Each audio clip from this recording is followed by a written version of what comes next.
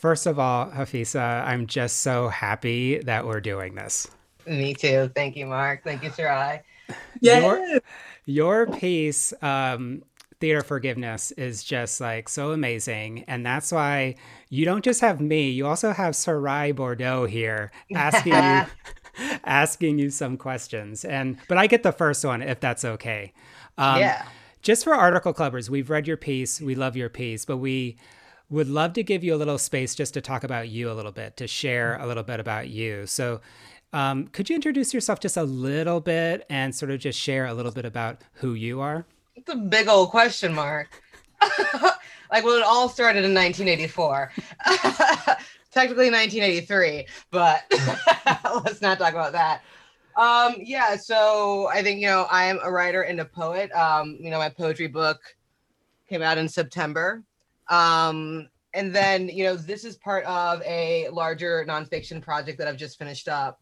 And this was my very first like nonfiction essay that I'd really written, because I was just kind of there, it's some for all the things I was trying to untangle, poetry just didn't have enough space.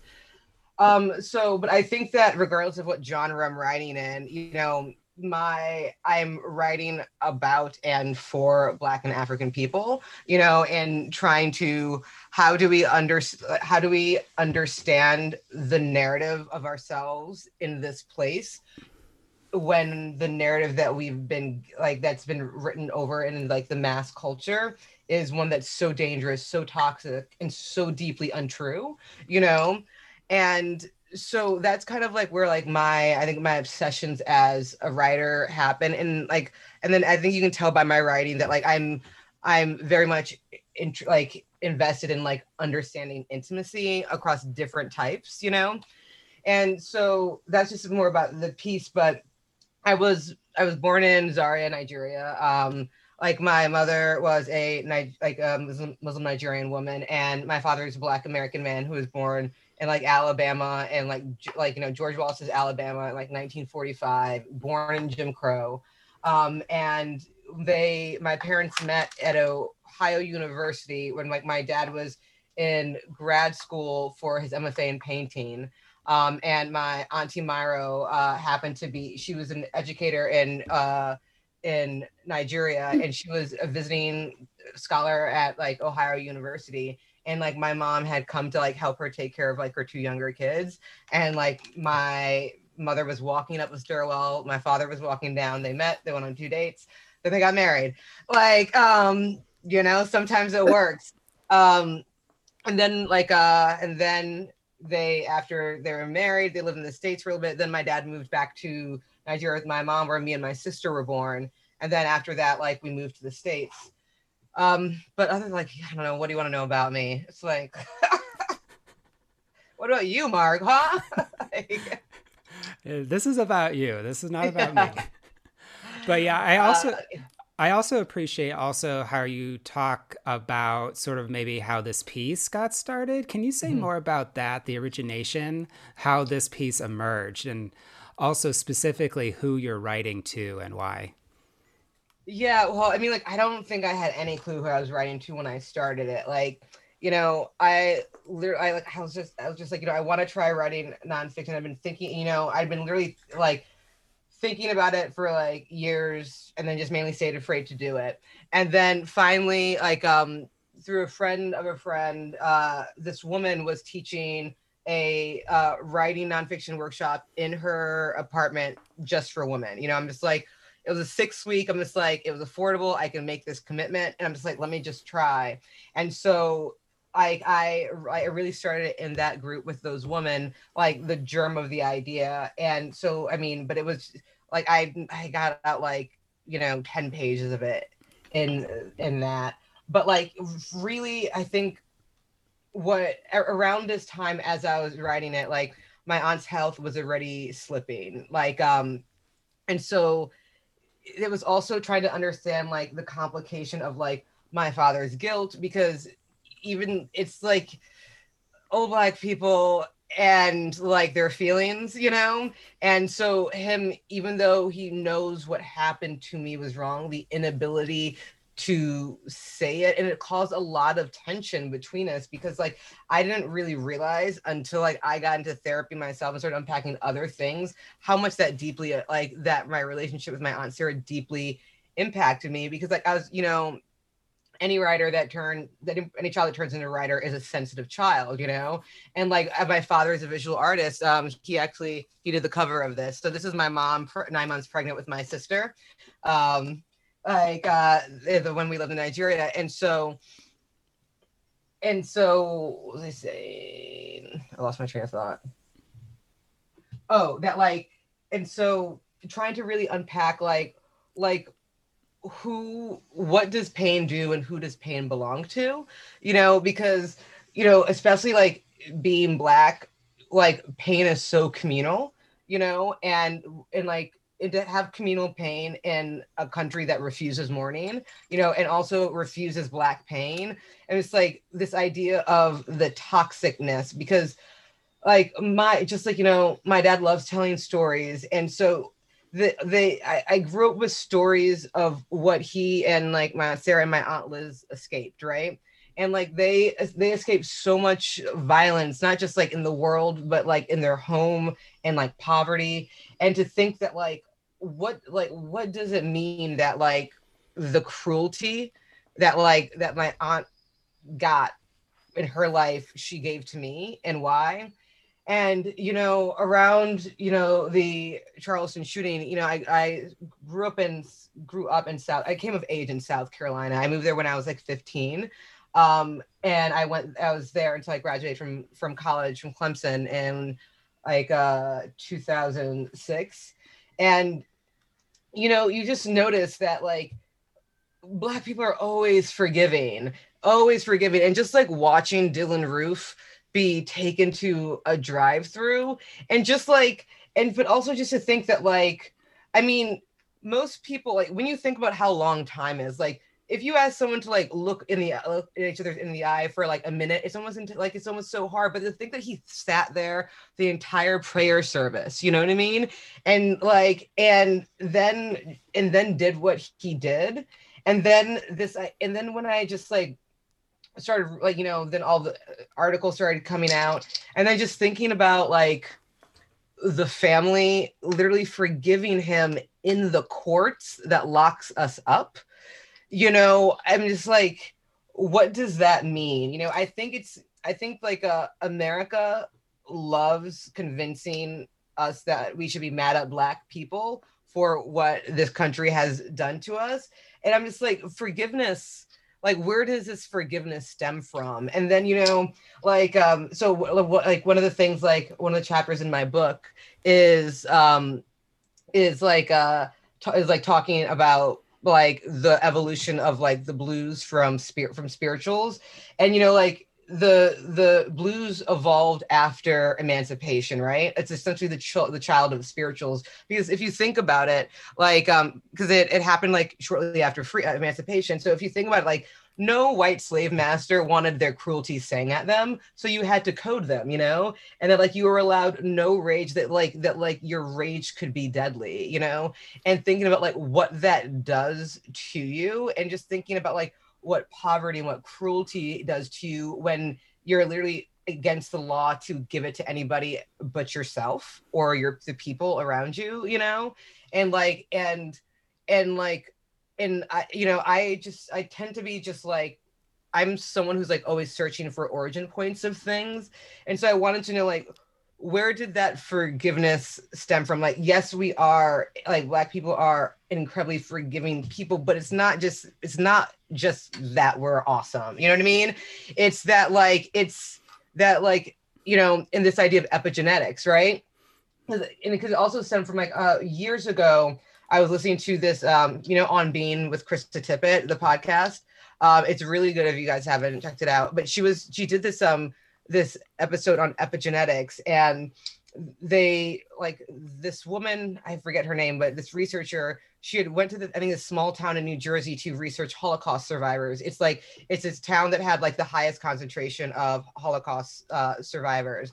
And they wanted to study the effect of trauma on the body of those memories.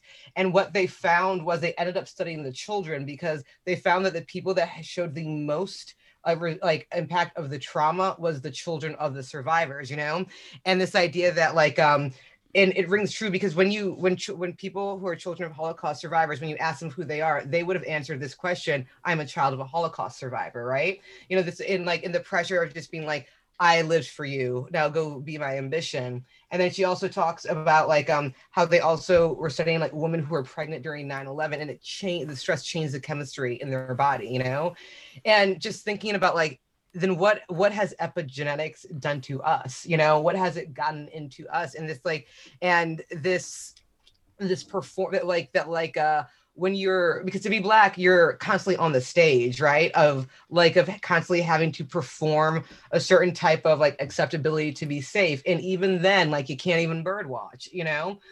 So you're always in this performance. And so that like, what do you do when, like, how do you get back to, how do you find your life again when you've essentially lived in the performance the entire time, you know? And so like, I knew I'd spent so long just kind of being so like angry. Like, anger isn't even the right word for what I felt for my eyes. I still even don't know how to, because it's mixed up with so much, with like anger, shame, like sadness, and like confusion. But like, and I was just like thinking that, like, you know, at this point in my life, I'm old enough where I have to forgive her, and like, or at least make amends with it, you know. I don't like, Sarah and I like never got to the point where we're like friends, you know. But like, I knew that like I had to find some type of peace, because it wasn't that like, I realized that my anger towards the situation wasn't that I was just keeping that in, you know, like that was also going places too. And so I realized that I'm also repeating this pattern, and that to forgive her like meant that I really had to understand her, you know. And I think that, like, you know, white America is the only group that gets to live in memoir alone, you know. Black people, we live in history, we live in like, you know, like we live in all the genres, you know. And so like, how do you understand like the multifaceted genres of life?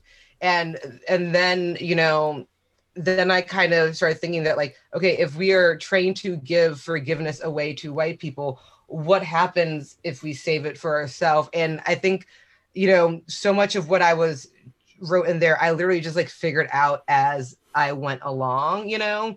And you know, there's something about when about your, it's hard to hold on to your anger when your bully has just so physically weak, you know, and it's just like at the end, you know. And then there were so many people that she loved and was kind to, you know. And like, my Uncle Raj was like one of the sweetest men I like ever knew. And the fact that like their marriage always just like, I was just like, you know what I mean? And so the fact that like all her rage had nowhere to go but me, and like as an adult now, I can realize how lonely that must have been for her. You know what I mean? Because like I was just a receptacle for everything she didn't get. Mm-hmm. Thank you. Wow.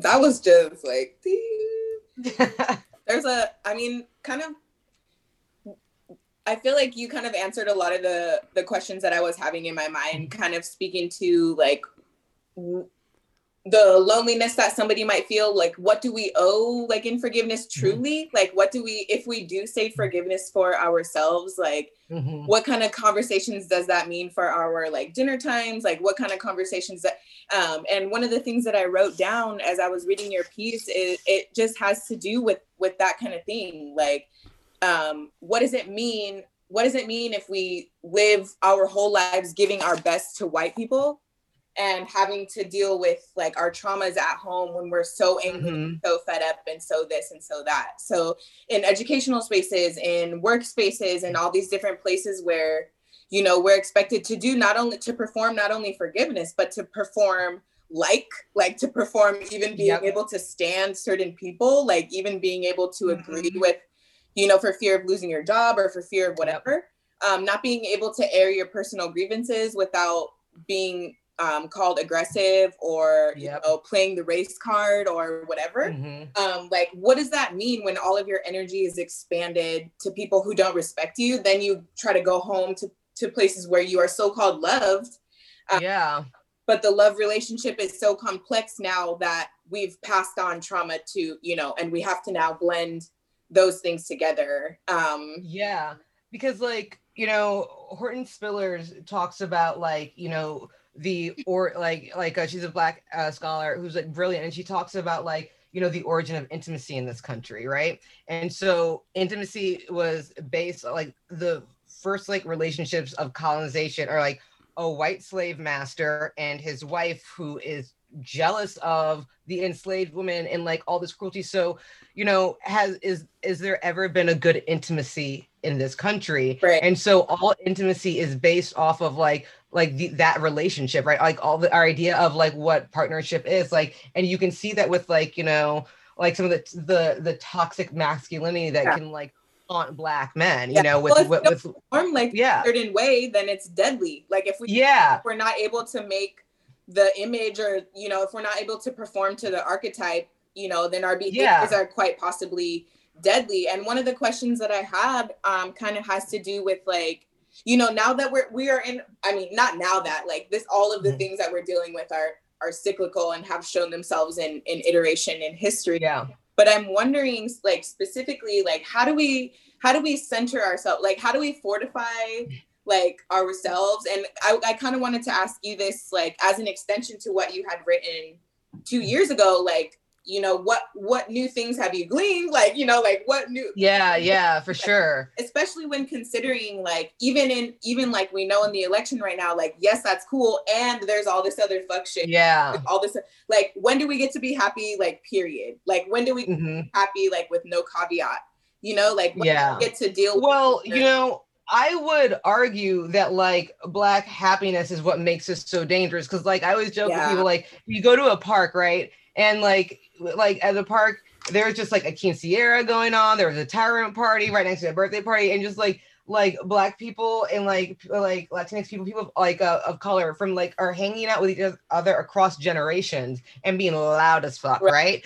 But then you look over and see white people, they're all around the same age group and they're all, you can barely hear them, right? I'm just like, where is that joy? And the thing is, like, they call the cops on ours, you know, because like my dad like to say, it's because like they cannot fathom how we could be happy, like given all they deny they've done to us, that they know they've done to us. The audacity of you to have a smile on your face, like and especially in a country, you know, that is based off racial capitalism, right? So like, you know, when you think about like any type of marginalized group, Black people, Indigenous people, disabled people, like we have been forced to live on the outskirts of capitalism, right? And this country like needs us, especially right now, like we're like, it needs us to believe that capitalism is the only way, and our existence keeps proving there's another alternative, right? And so that makes us so dangerous.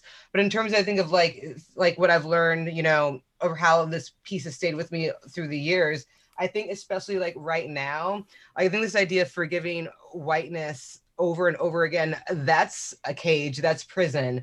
But like bringing forgiveness home to the community, that's abolition work.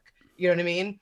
And I think that like, you know, with the conversation that's happening around like, you know, defunding the cops, abolishing prison, but just like abolishing a carceral system that is literally just a key element to racial capitalism. Like, and to do that, like we have to understand our rage and like and like understand that like rage is beautiful and powerful, because rage is often like your body telling you have a line, you know. I thought it was, and that like it has to be drawn. Hold on, all my plant lights are going off. 1 second. Sorry.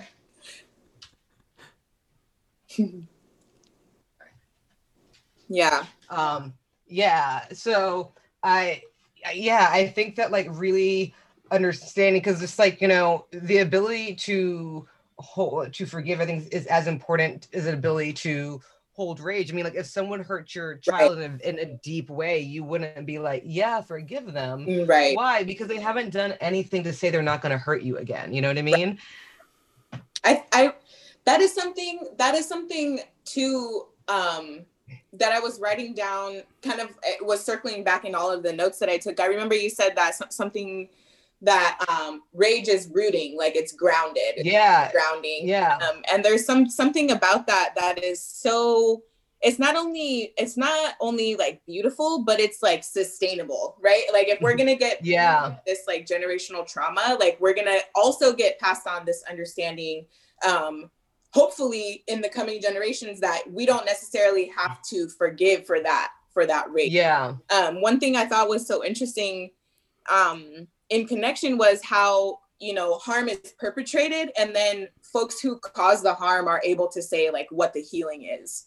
And I feel like that's part of the reason that like white people need this theater, because they're like, we need to upkeep this image that America is this place where people get to do what they want to do. Yeah. The only way that works, and the only way that capitalism works, is to say like, no, like, you know, like this was necessary to get where we are. Like you're a part of this story too, but only in this certain way. So I really appreciate like not only how your story deviated, but how you hinted to that your dad's story also deviated, how he held on to rage, like how he was not quick to forgive.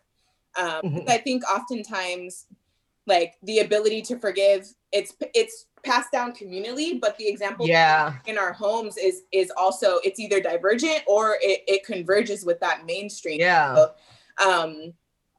In addition to speaking to a little bit more to like how can we center ourselves in our own rage, like can you talk about like maybe like what's happening in mainstreams versus what's happening in like, you know, familial circles as it comes to forgiveness? Do you see a divergence in the message right now? Or I mean I think like I feel like white people through Trump are not even pretending they care anymore. You know what I mean? White America.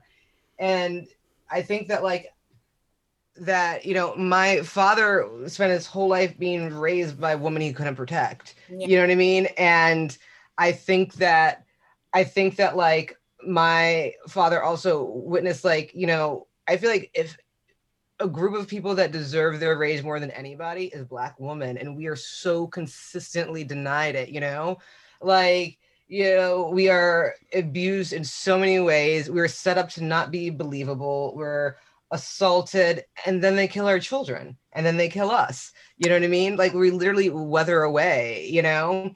And so I think I really appreciate like the way, like, you know, I think it's, you know, the fact of having parents who were raised by two very different forms of colonization. Like my mother's country did not get free of the British, like what, 1963 or 4, you know? And so like while my father grew up in like the shadow of colonialism, my mother grew up under the thumb of it. You know what I mean? Like she was still feeling the fingerprint of it.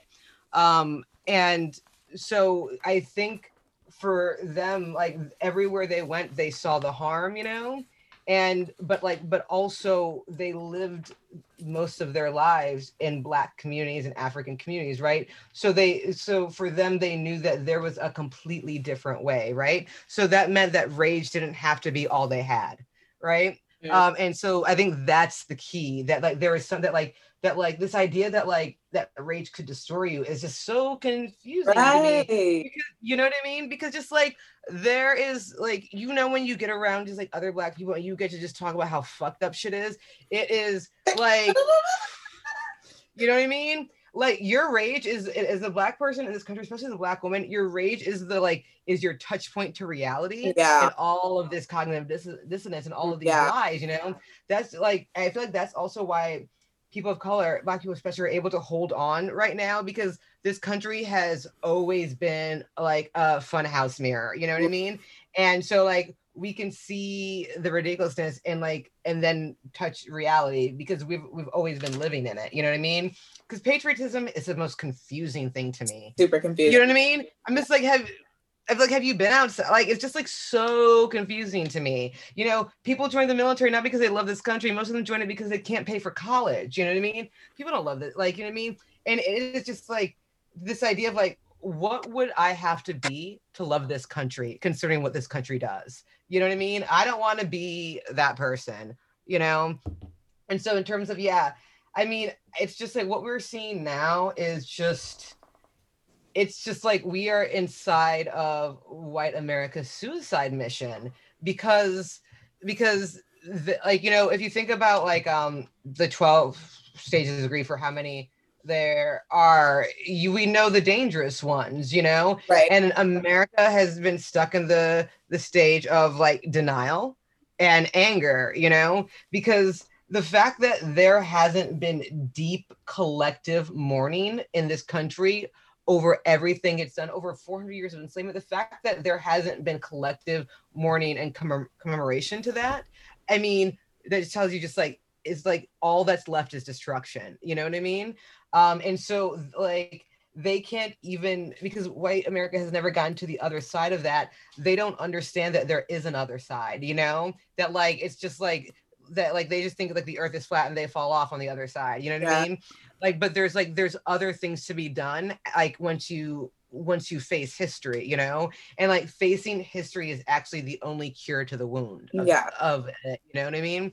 And so I think that that's like, what we're in now is just like, it's just like, it's the height of farce, you know, like they're protesting a virus. It's just like, it's like if I took a picket sign out to hydrogen and said no more, you know what I mean? Like, it's just like the most, just like, what are you doing? But how does that work? Are you going to chase COVID out of town? Because if you wanted to do that, you would have stayed home. You know what I mean? Like, and so I think that like, you know, like I joke with my friends, I'm just like, do white people care about their children? You know, they won't save them from guns, from politicians. I didn't grow up with any white kids who ever had curfews. You know what I mean? Right. And like my parents found the like idea of children out at night ridiculous. You know what I mean? Like, because it kind of is. You know, like, for sure. You like see a 16-year-old? Like, I really appreciate how that like speaks to the kind of idea, like the idea of convergent and divergent ideas, like the fact that Black folks have continuously had to deal with some divergent shit in order to like, literally in order to survive, like you know, you had to have a counter narrative, you know, like you had to find a way to center yourself exactly, because when you don't, you know who you end up being, people like Ice Cube. Well, yeah, and I watch Law and Order SVU. I'm not even gonna lie and say no, that's Ice-T. Oh no. You leave Ice-T alone. Ice-T is just doing his bidding on TV, and he said Ice Cube was crazy too. Oh my gosh. See, I got the Ices like mixed up for a second. Right, I know. And see, that's another thing Ice Cube is messing up. Man. Like, we're good with Ice-T. He's doing his thing. Like, wait a minute.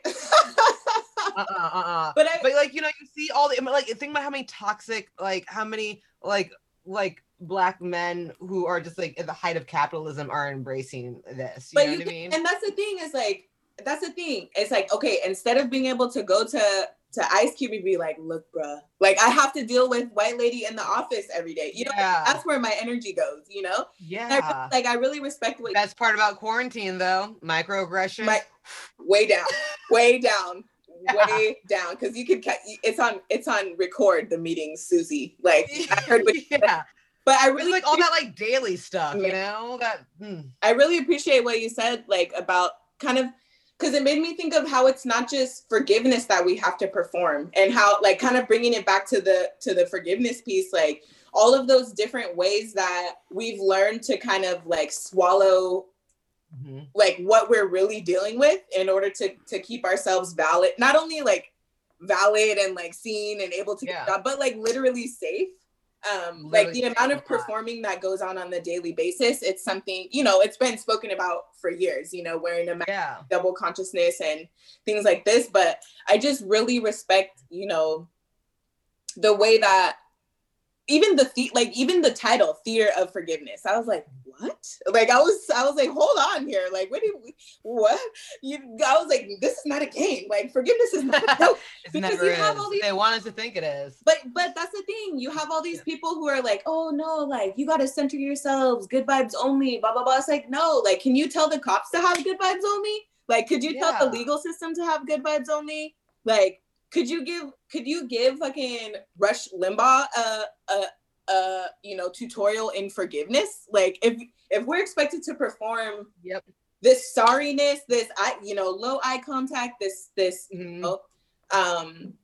I really appreciated how in the end of the article, it started talking about unerasable lines, and it started talking about, even ways that you would in a lot of complex work kind of integrate your Aunt Sarah's like lessons for later, and kind of live with those. And so like, there's no real question here. I think that there's like, with Black people, there's always something to learn, and just like, she just drew her line in the wrong direction. Yeah. You know what I mean? Because also, I mean, like, I'm like the first, me and my sister, like, we're the first like generation on both sides of our family, like our generation, to really grow up and mesh in the white world. You know what I mean? Like, and so like, I can literally see the bullshit because it's in front of me all the time, like they were like white, and like, and before we had the vocabulary and like the access of the internet to disseminate all this information, you were just in your community, and I imagine it's just like, how the confusion of like, is it white people if there are no white people here? Right. You know what I mean? But like, whiteness operates in every room, just like thinking about like, for most of us, or so many of us, and including like children who have immigrant parents like me, like the only language we have is the language of our captors, and I feel like once a month I'm seeing like an article about like 30 words you didn't know were racist, but were, you know what I mean? And this is the only language we have to take care of ourselves, right. Right. And it's like, and it's built to dehumanize us. It's built to, like there's like that like scene in Malcolm X where like where Denzel Washington's like reading the dictionary and he looks up black and he's just like, like and he just like, black meant me, like black meant dark, evil me, like, and it's just like, yeah, this country demonizes us in every aspect, including the language. Yeah, I'm sorry, Mark, did you have any? You're doing great. Keep on going. Well, I mean, like, speaking to the importance, I was telling my homie the other day, I was like, I both love and hate words, because I'm like in the, even in a text message, I'm like, I'm not trying to come off to this. And there's like studies about, like, I still haven't been able to remove the exclamation points from my emails because I don't want to seem rude. Like, I don't. Right. Like, So like, I mean, thinking about the this being the only language that we have, and how like we usurped it, like how are we like fully subverting this language? Because I felt like throughout your article, the images, some of the juxtaposition I found between, some of the ways that you were like describing the church, like a yawning woman, like that, some of those different, the ways that you use language, I was like, yes, like this is fully a slap in the face to the white man, like all the way through and through, like. But not only that, but like, how do you see what you're doing as, a way to kind of not like owe anybody anything? I guess I'm just trying to ask, like, how you use writing as subversion, basically. Like, do you see your writing as subversion? Well, like, Zora Neale Hurston like wrote this thing called like, the characteristics of Negro expression, right? And like one of the things it talked about, like the way Black people just take language and like we remix everything: sound, language, clothing, food, right? And so like even this like everything ugly in this country we have made beautiful, right? And that because like we can have fox the fox, like this like if like I don't know if you're familiar with like the tradition, like the history of like cakewalking.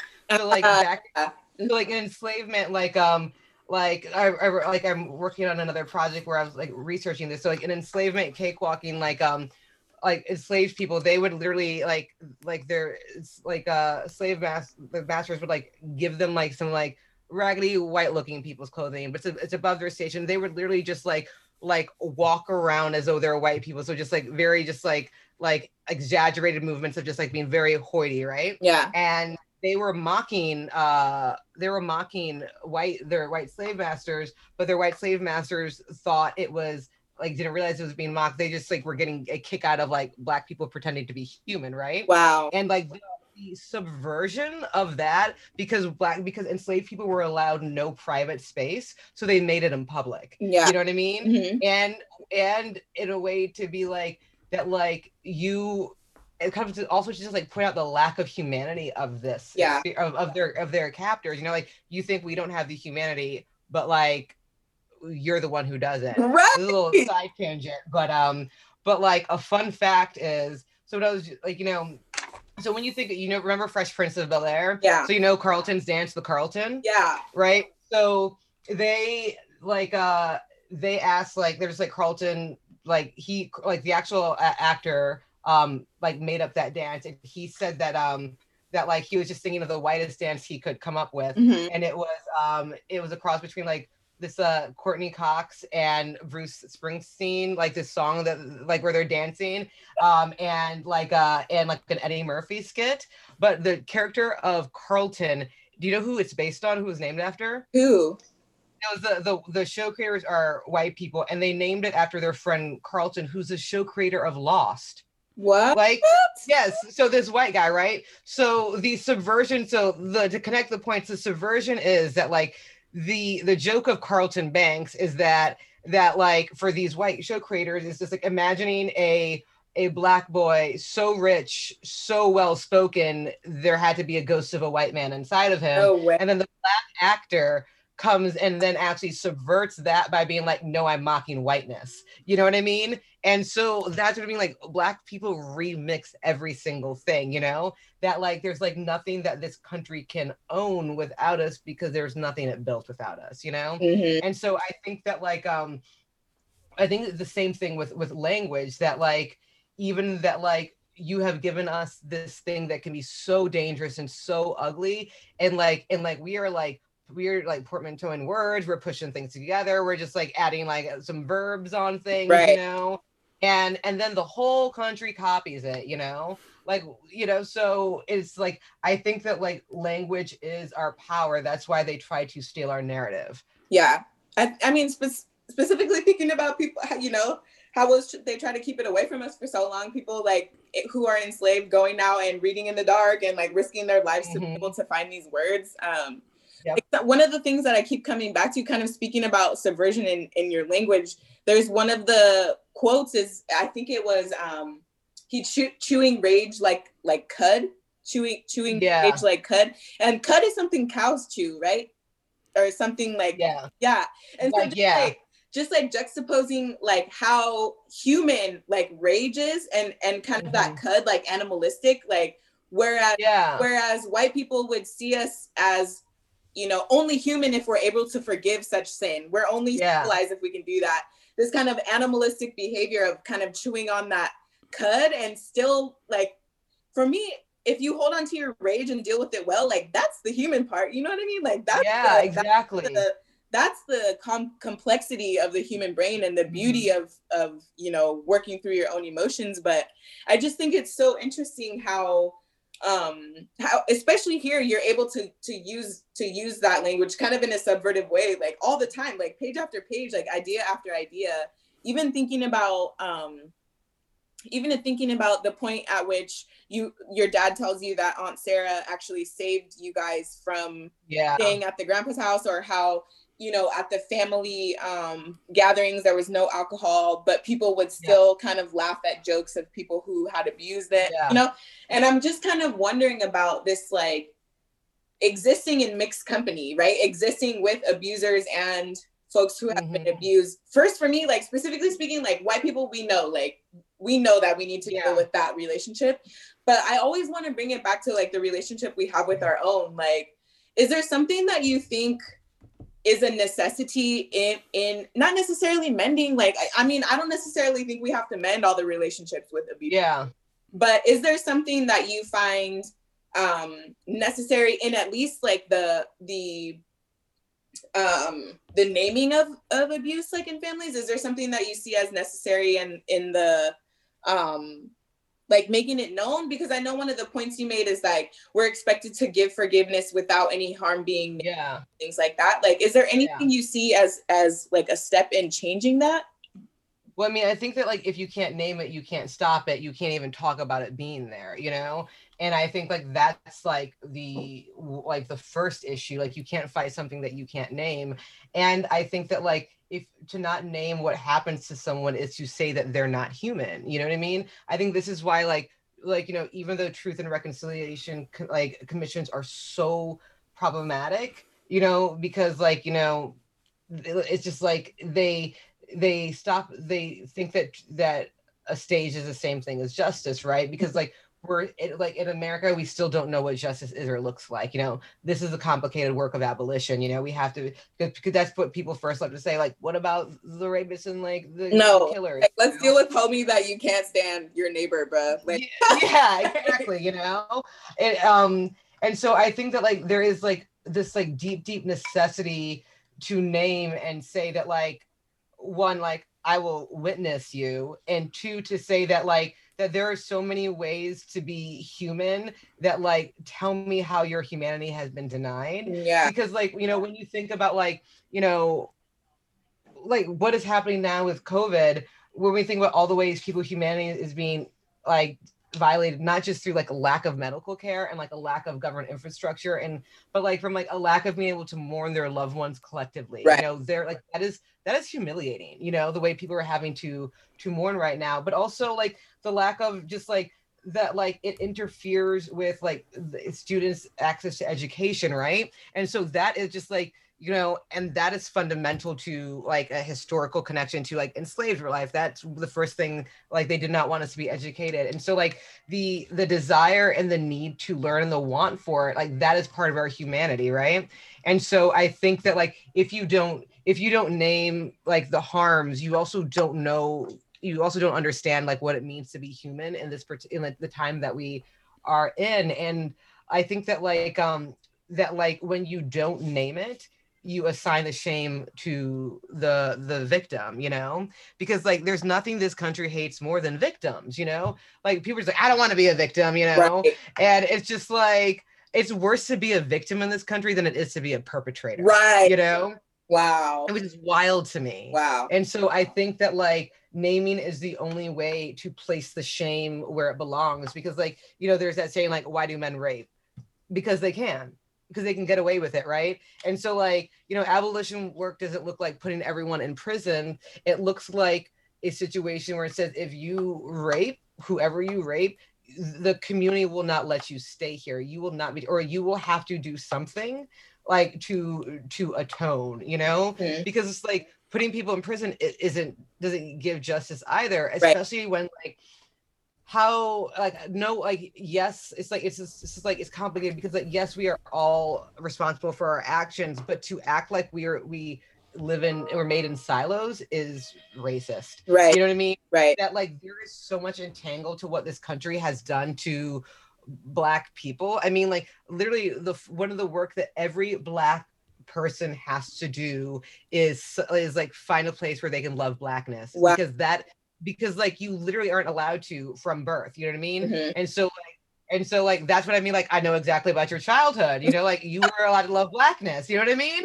Like just from what I see in the background, and that's like the work, you know? Yeah, I mean it seems, and it is 3:54, just so everybody knows. But kind of like, I mean, I definitely want to connect it to your work on American that has just come out. My copy should be arriving. I got it on my phone, but I was like, I'm not reading this on my phone, so my copy should arrive tomorrow. It's, you know, I should be able to dig into it over the weekend. Thank you. I just wanted to kind of connect some of those different ideas, just like having to do with what you were kind of just saying, like the ways that we're not even able to name, or space is not created to name, or people thinking that naming is some kind of offense or attack.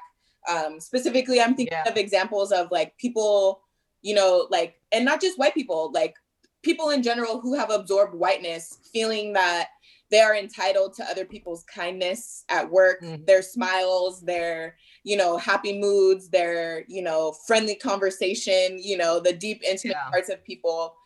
Folks thinking that they're entitled to those in the context of all of this different stuff we also still have to perform.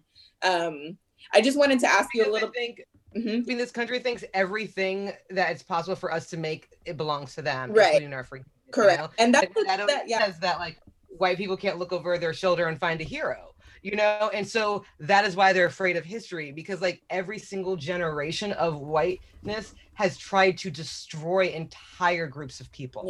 You know, and people don't understand like that is so crushing. So this is what we mean when we say that like racism is toxic for whiteness. You know what I mean? Because like there is literally no way, if racism didn't exist, that COVID would be happening like this. You know what I mean? That like it corrodes them, and like people don't like recognize that. But like, you know, to your question about like an American, like so like an American is about like, my mom died when I was 19, and so it's kind of about, you know, grappling with like what does it mean to grieve like a dark-skinned Nigerian Muslim woman in a country that has painted all those things the enemy. You know, because like, you know, my mom died shortly after 9/11, when, you know, obviously like the war on terror has already been building before then, and painting like Islam as like this toxic space. But like, you know, through my mother's death, and through especially being so like close to 9/11, it just showed me that this country can make a weapon out of anything, even prayer, you know. And so it was really trying to like and people don't understand that like heartbreak is a political condition, you know, because like how do you grieve someone who everyone is assigning with as terrorists? Like, you know, because I remember like, you know, when we moved to South Carolina, I went from like, you know, an all girls white like school to a school that was majority Black, right? And I remember even my Black classmates were just like, we're gonna get those like, you know, those terrorists, like, and like every Muslim became a terrorist, and it just like, and then what? I'm just like, so even with the people that look like me, like my mother is still the enemy, and she's half of me, you know? And so it's really, and the thing is just like, it's so much easier to make enemies out of people when you live in the enemy's position, right? Because like you want relief, you know? And so it was just like, what now, you know? And trying to figure out like how just to untangle like the sadness with the fear, with the surveillance, you know, because like I also like it's just like, what would people do if more people knew that she was Muslim, you know what I mean? Yeah. The last question I have, and I have to admit it's kind of like a selfish question because you know, just thinking about writing like as an art form with like poetry and prose and stuff, like I'm just wondering like what, not even like what do you do to get into the writing game? Like what did you find as important to your practice to make writing a mode of expression that you took super seriously? Like what are some of the things that you have done to make this a sustainable practice for you? I mean, like one was the only thing I've ever been good at. So like, you know, there's that. And I think that like, you know, my father's a visual artist. Like he like was taught like in like MFA programs my entire life. And so I am lucky in that like I never had anyone trying to talk me out of it. Like my dad was like super excited when I said I want to get an MFA in poetry, gave me no warnings about what that was actually going to look like, you know, so good and bad, you know what I mean? Yeah. And but like I never had any romantic notions that it wasn't going to be hard. Like we weren't rich, you know, we struggled. Like there were years like we were in scholarships for like the Elms, and so like I didn't have any romantic notions of it. But I think like for me, like, you know, reading is the most important thing, because like people always say like reading is a solitary activity, which I don't understand, because like the first time you experience a book, it's someone is reading to you, so you can never ever be alone again, because you spent your first years of your life with someone else's voice. And when you like are reading, you hear your voice, you hear a voice, right? You disappear into it. And so like, you know, like there's like the trick that people say, if you can't write, it's because you're not reading enough. Yeah. And because like you literally are having a conversation, because just like also, and like I mean from fiction to nonfiction, but also theory. I think it's so deeply important that people are reading like the work of like of Black scholars, or but especially like Black trans activists and disability justice activists, because like the work has been done, and so much of like what we do has just been reinventing the wheel, because even within our marginalization, there are people that are marginalized, because even from the civil rights era, they were pushing out Black trans women, you know what I mean? Right. And so I think really like reaching back for the people who have done the work, because like, you know, the more like activists that I've read, it helps me remember my own life from outside of a white gaze, you know?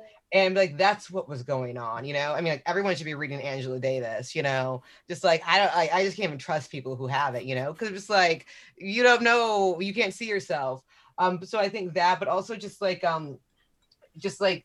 making sure I'm not one of those people who like writes like there's a time to write every day, like in that way, but like I wake up really early, and so like I tend to write in the morning, or but also like I think the key is just to find something that you want to write about. Like you need to find whatever your obsessions are, because once you find your obsession, you won't be able to keep yourself away. You know, like even when I'm tired, I'm just like trying to get back to that page, you know, because like my mind is racing.